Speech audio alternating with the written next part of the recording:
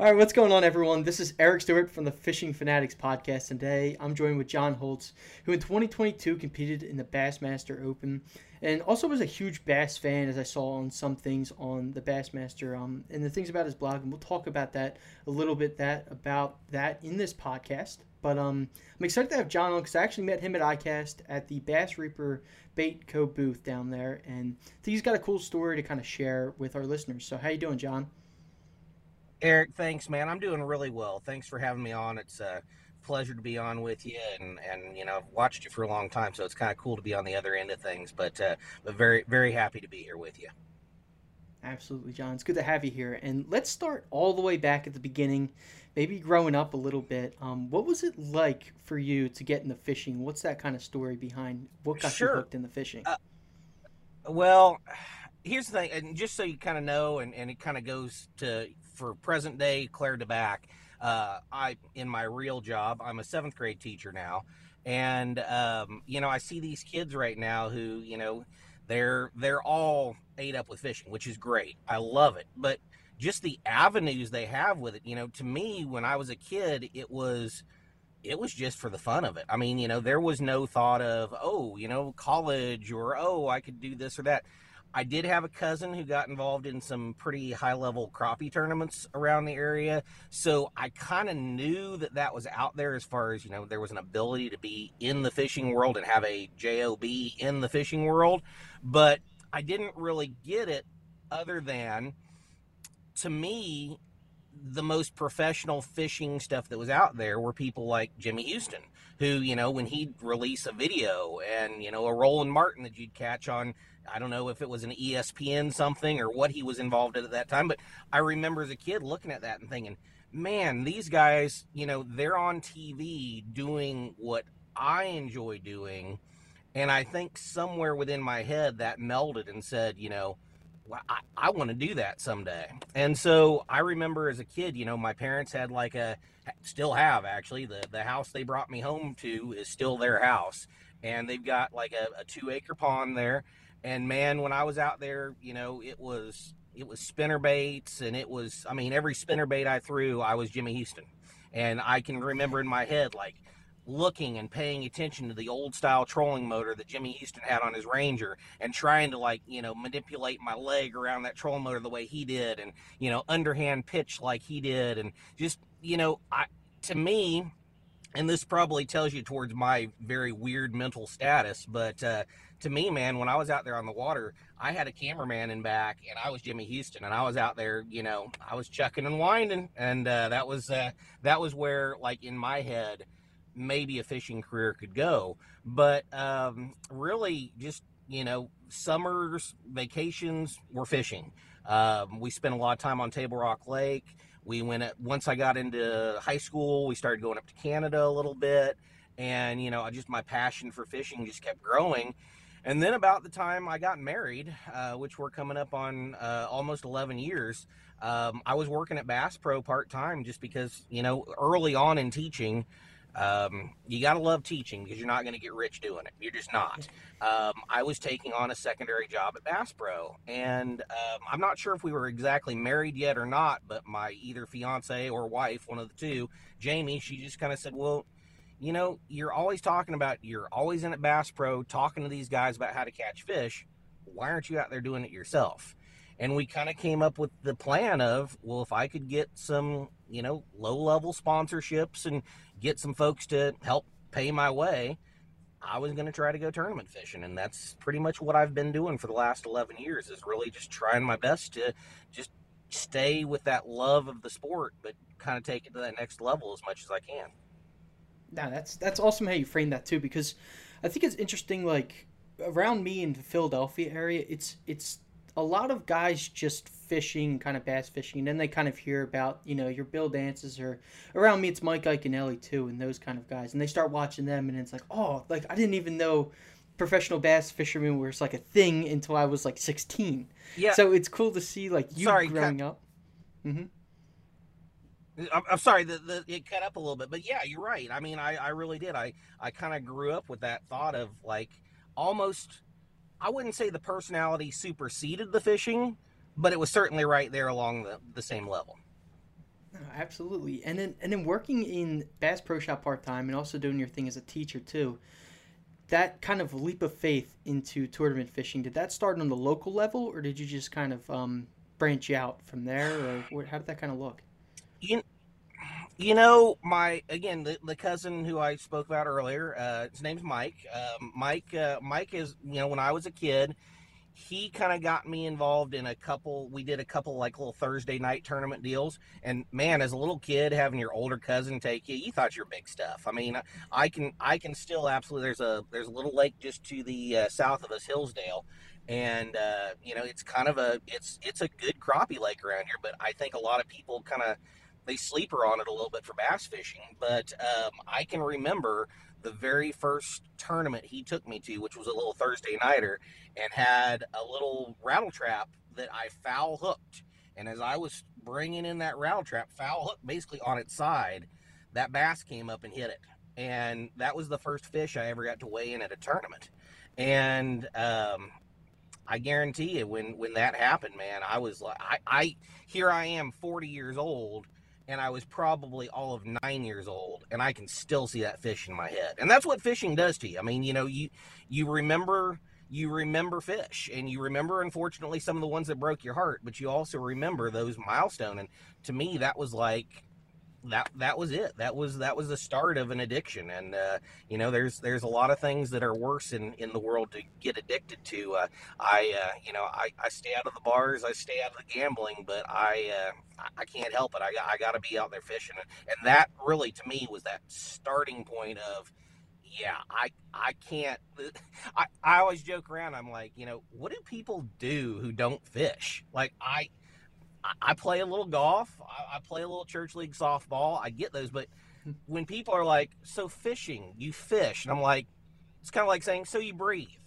Yeah, sure do. I mean, I just don't, But that to me was that moment of, yeah, I'm hooked, line and sinker on it.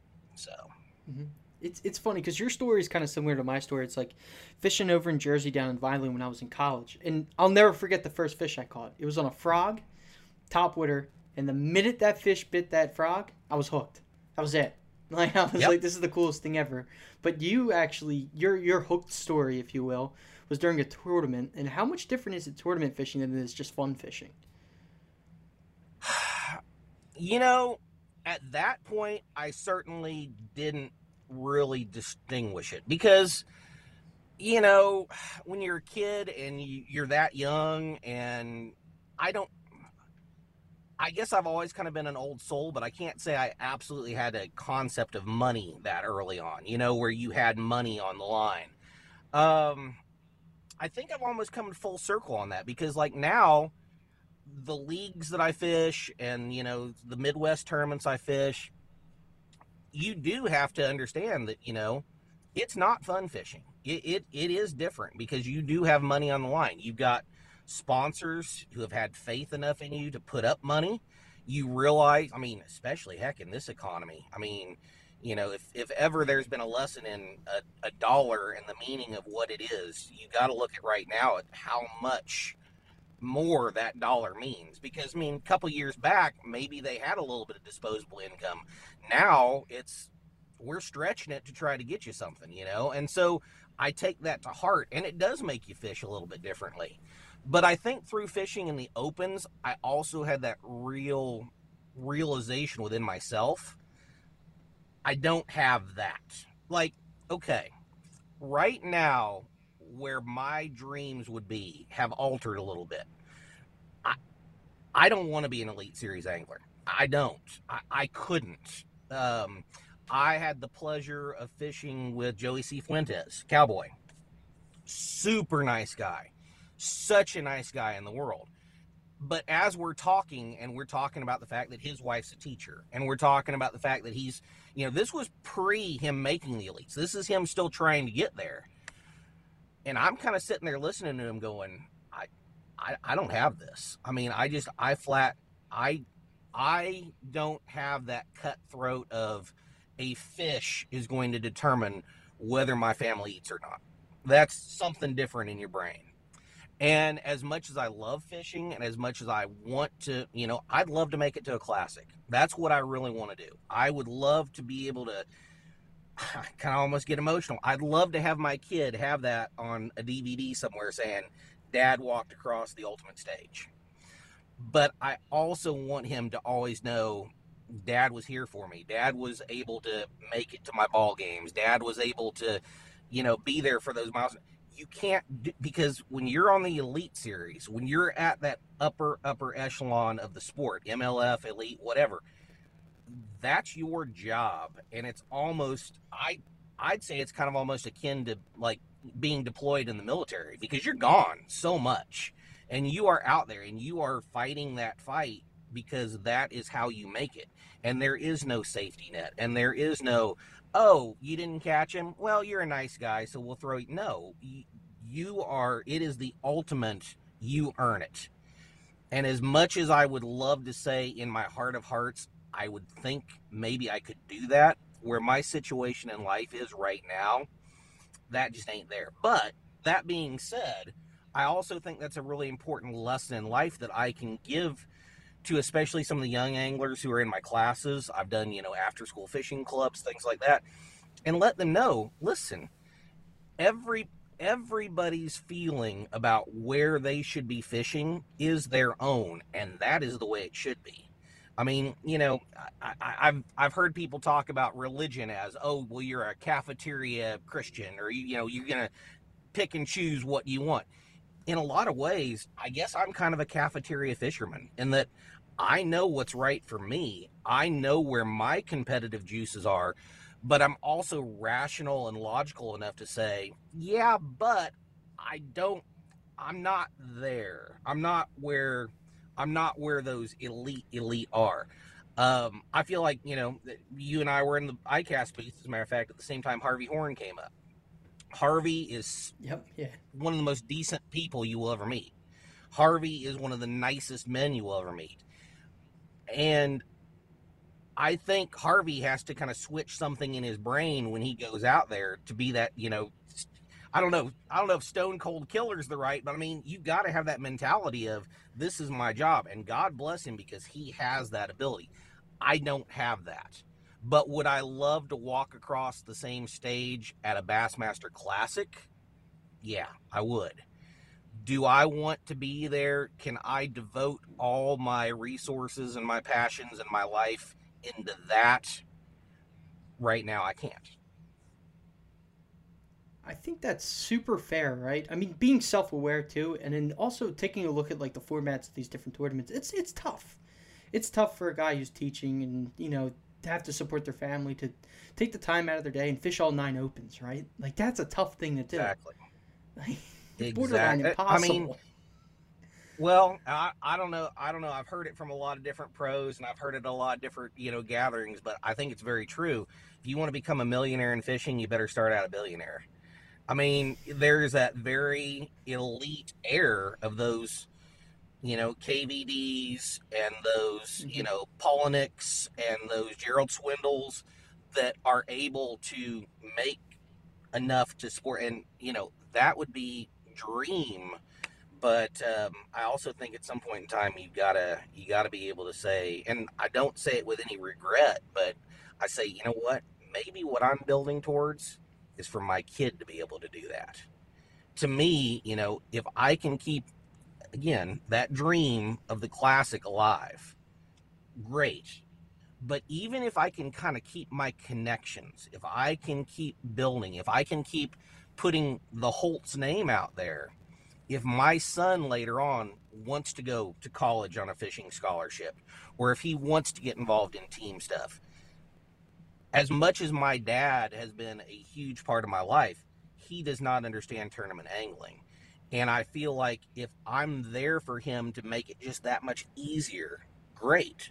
And you know what? If he ends up wanting to go out and play baseball or golf or nothing at all, that's all fine too. And I'm very cognizant of that, not wanting to push him, because I've seen the other side of when somebody's pushed, they don't want to do it anymore. But if I can hang in there and make it to where maybe before he gets married and has kids, if he could be that next, Jordan Lee who comes up through the ranks and is able to get out there and fish an elite series, my God, I'd be more happy for that than I ever would for myself. I would. I mean, I'm just being very honest. That to me would make me so much happier than if I could be an elite. It would blow my mind. It would be the greatest thing ever. Right, that'd be pretty cool to see him walk across the classic stage for sure. I mean, I know you want to do it, That but would. it'd be cool to see your son do it for sure. I'm so hokey about it too. Like, I've made some really great friends in bass, and this last year at the Classic down in Tennessee, I was going actually kind of behind the scenes to go meet Mike Sukon, and buddy of mine and I are down there, and Mike comes out to meet us, and he's like, "Well, there's the stage. You want to touch it?" And I went up there and I literally hovered my hand like a quarter inch, and I said, "Nope, I sure don't. If I'm gonna touch that stage, I want to be walking across it." And my buddy's like, "Nope, I'm touching it." But I get hinky about that kind of thing, because I'm just like, I want that to be, if God has that in His plan for me to make it there someday, and I can do that, I want all the emotion of this is the first time I touch that stage. It's like it's hollowed ground to me. It really is. No, absolutely. And you got started bass fishing later in life, correct? Like, how old were you about when you got started? No, yes and no. I mean, honestly, fishing my whole life. I mean, I've literally got a picture of me at 2 years old and my son at 2 years old at the exact same pond holding a fish that's almost identical.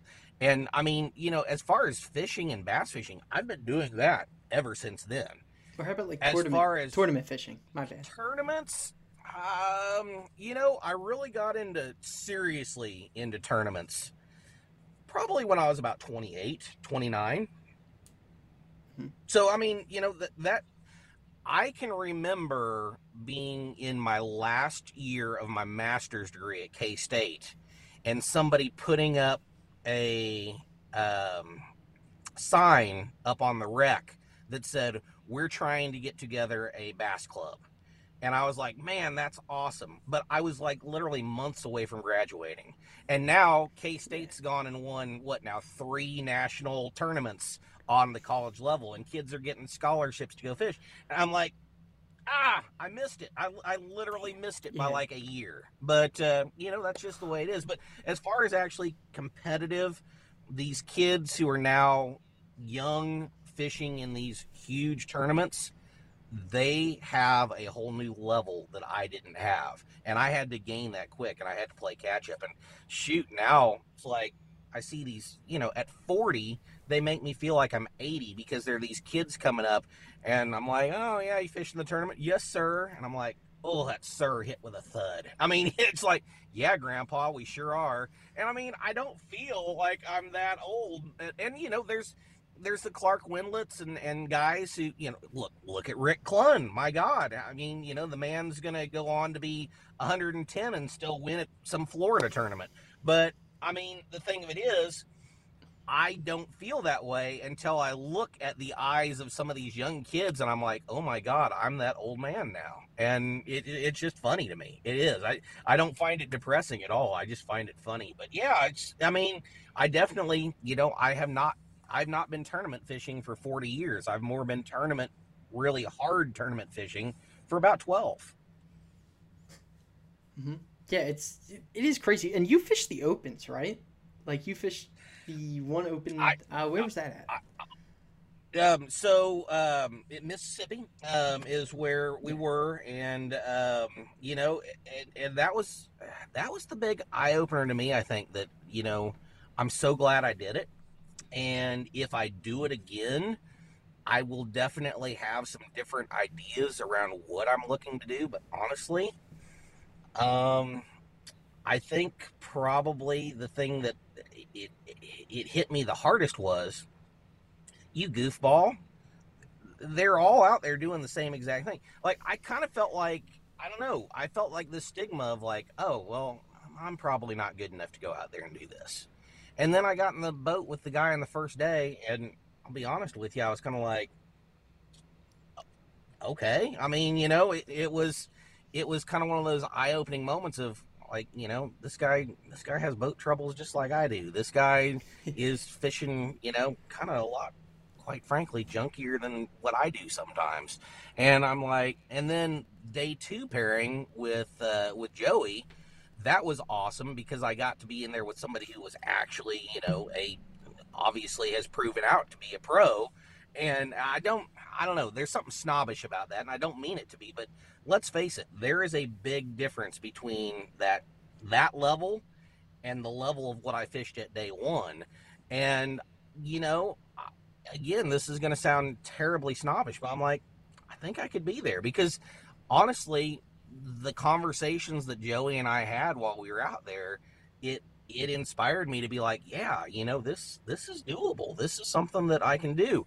The problem becomes when the economy tanks and you don't have those funds, and the little bounces in life that go one way or the other, and you go, well, you know what? I'm not going to mortgage my house to go out there and, like you said, fish to the elite. But I absolutely will be back out there and doing it again because there's no measuring stick like what you get with that, to where you can literally see a Gerald Swindle and you can see, these Daryl Gleason, all these stars that you kind of feel like but now I'm fishing right side by side with them on the same water, and let's prove it. Let's see who's got something in the live well at the end of the day, and that's awesome. That is a phenomenal thing. Business owners and marketing professionals in the Philly area, Bad Rhino takes the overwhelm out of digital marketing. With tailored digital marketing services, from social media management to SEO and PPC advertising, our expert team navigates the complexities of the digital ad space for your business. Let Bad Rhino lead you to success.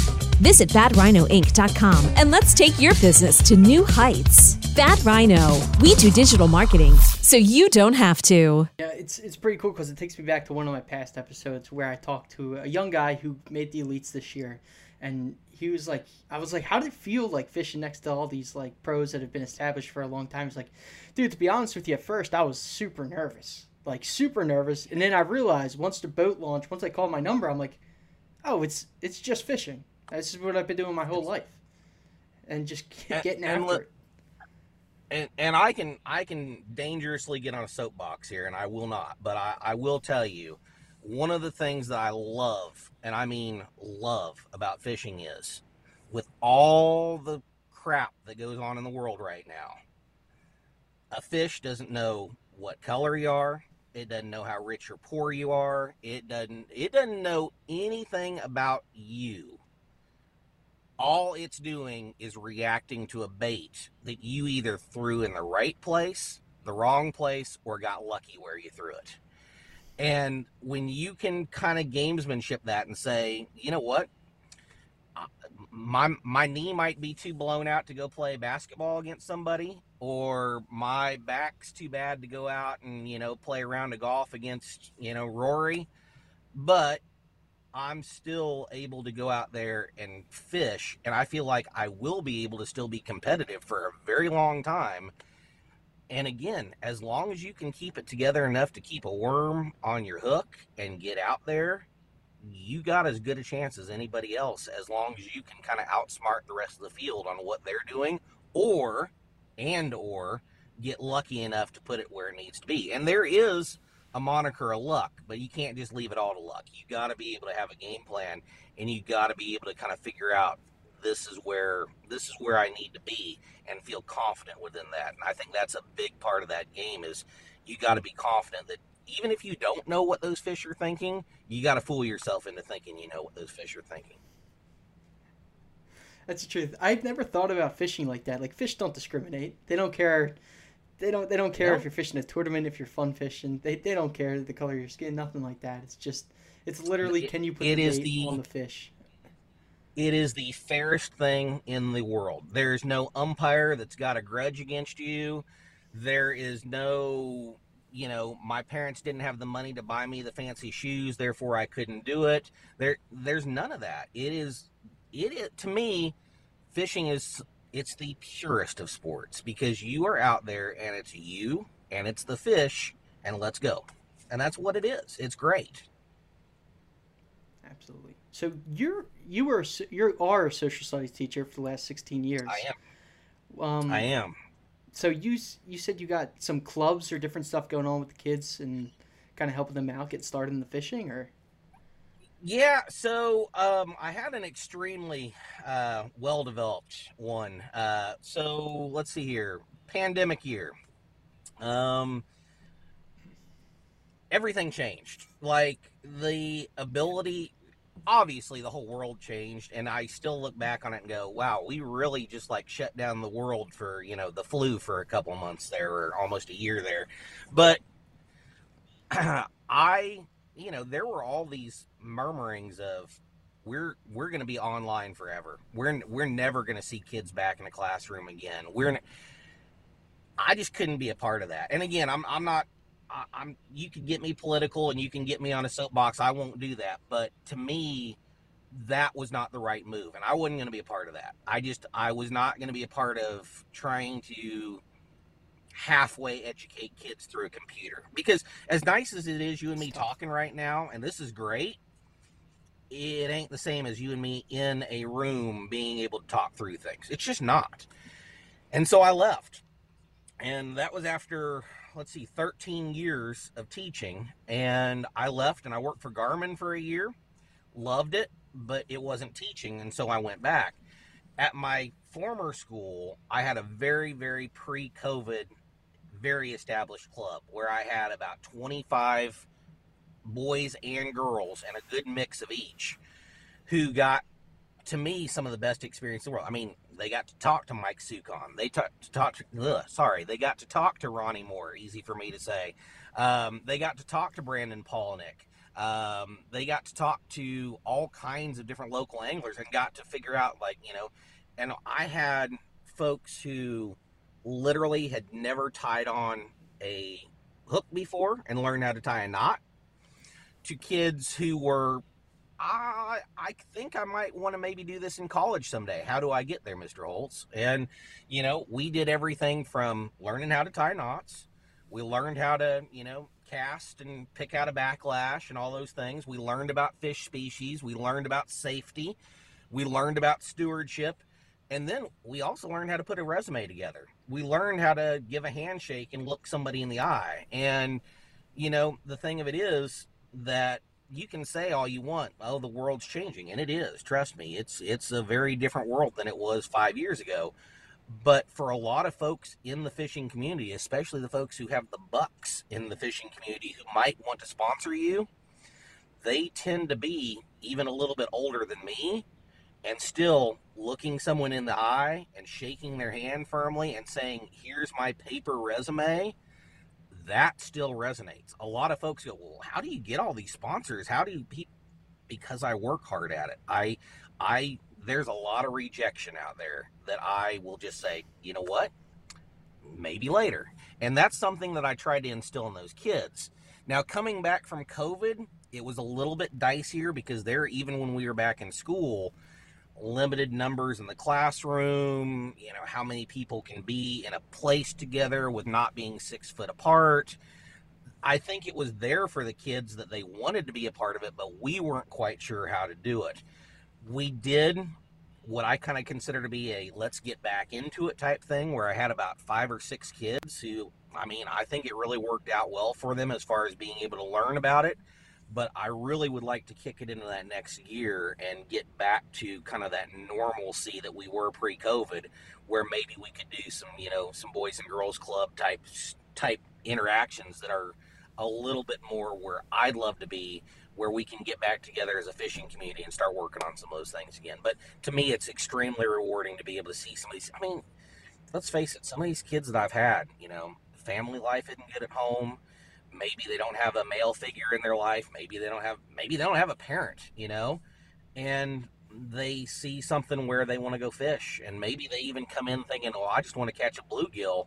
But at the end of the day, they figure out this is something I can do for the rest of my life. So that's a really cool feeling. And it's also something that I think helps to bridge that gap, because I think sometimes that kid comes into a core class, whether it be math or reading or social studies or whatever it is, and maybe they don't have a great love for that, but if you can bridge that connection through sports, whether that's football, baseball, whatever it might be, fishing, where you can do that, I think then they start to pay attention to you a little bit more and say, maybe this is something I should listen to, because this guy, he's kind of goofy. He tells some dad jokes, and he'll keep on going with the assignment, and it's not quite the torture maybe they thought it was beforehand. And I think that opening that door of a commonality of, oh, you like to fish, I like to fish. Maybe I'm a little bit on the troubled side. Maybe I don't have the best attendance record. Maybe I've had some. Well, maybe all that's true, but I like to fish and you like to fish. So let's focus on what we have as a commonality, and we'll worry about those differences later. And I think we need more of that in life, for that matter. Absolutely.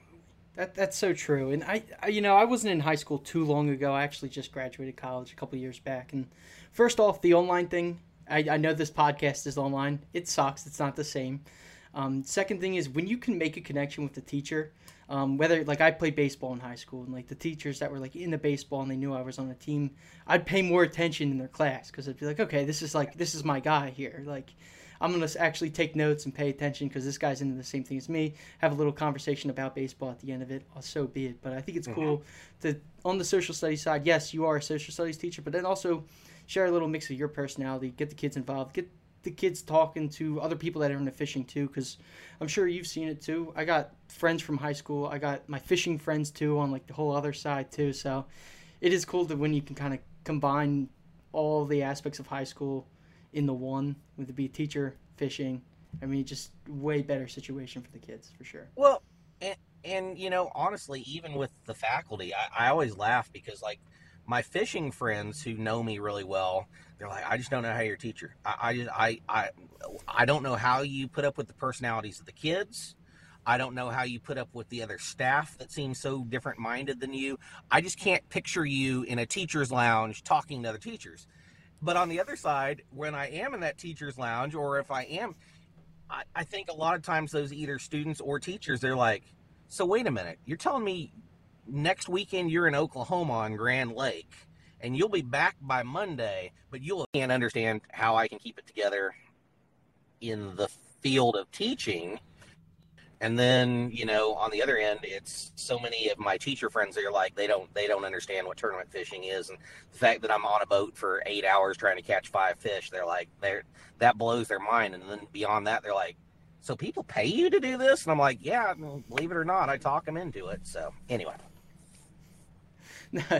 It's definitely a pretty cool situation, because like not a lot of people, well, there's a lot of fishermen that are aware of like the professional circuit, but not a lot of like overall people are aware of it. And I think it's really cool to kind of spread that awareness too. And it's like when people look at you in the school, be like, oh, that's John, that's the professional fisherman and teacher. Yeah. There he is. Yeah. I still always think that, they'll throw that, professional fisherman. And I just always feel kind of funny. I mean, it's weird, because I do make money fishing, and I do have sponsors who I dearly love. I mean, our local liquor store, Moonlight Liquor, he came up in such a big way. This is the first year he's been my primary sponsor, and it's all because the economy has sucked so much. And yet, believe it or not, liquor stores are still pretty much in business and going strong. And he believes in me and says, this is a great way of advertising. So, shout out Joe at Moonlight Liquors. But beyond that, like my folks who sponsor me from the standpoint of, Bass Reaper, getting the great baits in my hand, all that stuff. I feel like it is my responsibility to say, yeah, I'm professionally fishing for them. But then inside my head, I'm like, I don't know. It's kind of a weird moniker to be, I hear people, I'm on pro staffs and I'm, professionally fishing. Well, that word pro has a lot of different incantations to it. And I guess it never bothers me when people have an understanding of what that means. It's the people who don't and just throw it around flippantly that bothers me, because there's way too many people who work way too hard for people to assign pro to somebody who gets a 10% discount on a fishing rod. That's not a pro, but I'm not sure I'm a pro either, but I try to be professional for all the folks who have been nice enough to believe in me, and I certainly believe right back in them. I love that. And actually the liquor store your local liquor store is actually a nice segue into like the next question I have here, and that being, what's it like fishing in Kansas City and KC, like that local kind of area around there? Is it good fishing out there? There's great fishing. I wish there was better bass fishing. We've got, again, you're going to get me political here. We've got a state house that I think could take a lot of lessons from Missouri, from Arkansas, from Oklahoma, and the fact that we don't put the money and resources into bass fishing the way we should, and instead, and again, my opinion here, I'll catch heat from local guys and local guides and everything else. We put a bunch of money into stripers and wipers and catfish. And I mean, listen, I'm no dummy. That's a big part of the economy too. People come into catfish at Milford Lake. That's our largest lake here. It's about 3 hours from where I'm sitting right now. People will come into crappie fish at Hillsdale. There aren't a lot of people who are coming in to bass fish in Kansas, especially when we are just, a few hours away from Table Rock, and we're a few hours away from Oklahoma's great fisheries. I mean, Lake Tenkiller and the Red River and, Grand, obviously. It's different. I think you've got to kind of eke out your place. And I think if you are going to be that fisherman who wants to go out and, for example, fish the opens, I think you got to get out of your comfort zone, because fishing here in Kansas will absolutely lead you in areas that I think a lot of people like in the South won't understand. We fish a lot of chocolate milk here. That's the bottom line. There are very few clear lakes. You got to go to Table Rock or you got to go to Stockton to find clear water. But there is a cool thing that has changed over the last few years in that, again, controversial, zebra mussels have become much more invasive, and all of a sudden we have smallmouth. And that's not something we had when I was a kid. And I know, there are so many Karens. I was actually out at my local lake just the other day with my wife, and Grandma watched Brogan and my son, and we were out there fishing. And she saw my boat. And I could tell, you just get that feeling. And she, nice enough, but she goes, "Boy, those are some fancy stickers on your boat." And I said, "Well, yeah, I guess so." I said, "I fish all over the Midwest." "Well, I wash everything off. We don't have the zebra mussels here," which they've only had for 5 years, but we don't have the zebra mussels here, and we sure don't. And I'm like, lady, the fishery is probably better because of the zebra mussels. I mean, and don't get me wrong, I realize the Corps of Engineers, their struggle with it and everything else, but the fact of the matter is, our lakes have gotten better, cleaner, clearer. There are actually lakes where you can get 2-3 foot visibility in Kansas now you never had before those feeders. So the ecosystem has changed, and I'm not a scientist. I'm not going to tell you what the long term, maybe we'll find out that zebra mussels really are the death of all of us, but for right now I'm catching smallmouth and some big ones, and that's cool. And that's something that was not here when I was a kid. You had to go to Table Rock to catch smallmouth.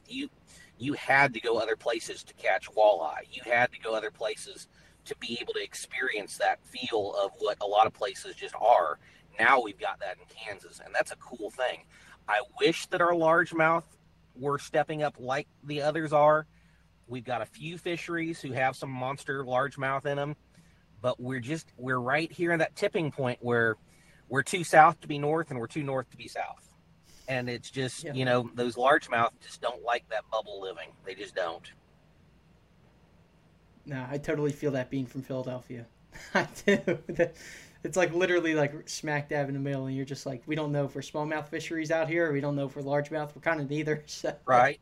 Well, and I can tell you, a smallmouth here in Kansas is a totally different critter than it is in Tennessee, or it is in Minnesota, or it is in Ontario, Canada. They are, to me, they are like, I don't know. There's a lot of big hunters around. Kansas is more known for hunting. Yep. And you think about like the different turkeys, you think about the Rio turkey turkeys and you think about the different breeds, and they're all turkeys, but they're all totally a different breed. To me, that's how smallmouth are. A smallmouth on the Tennessee River has nothing even close to in common to what a smallmouth here has, other than they look a heck of a lot alike. They don't behave the same. They don't. No, completely different. And I kind of got that glimpse up there when I was at the St. Lawrence that we were talking a little bit off air about. Those smallmouth are just completely different up there than anything I've ever fished. So yeah, it's for sure. But John, let's wrap this up here. I want to ask you what your PB largemouth and PB smallmouth is. Okay, so I'm going to be very honest with you and tell you, I don't exactly know largemouth from this standpoint. My buddy, who lives in Florida of all places now, came up. We fished a local lake, and all day long he talks trash on, oh, well, largemouth fishing, whatever.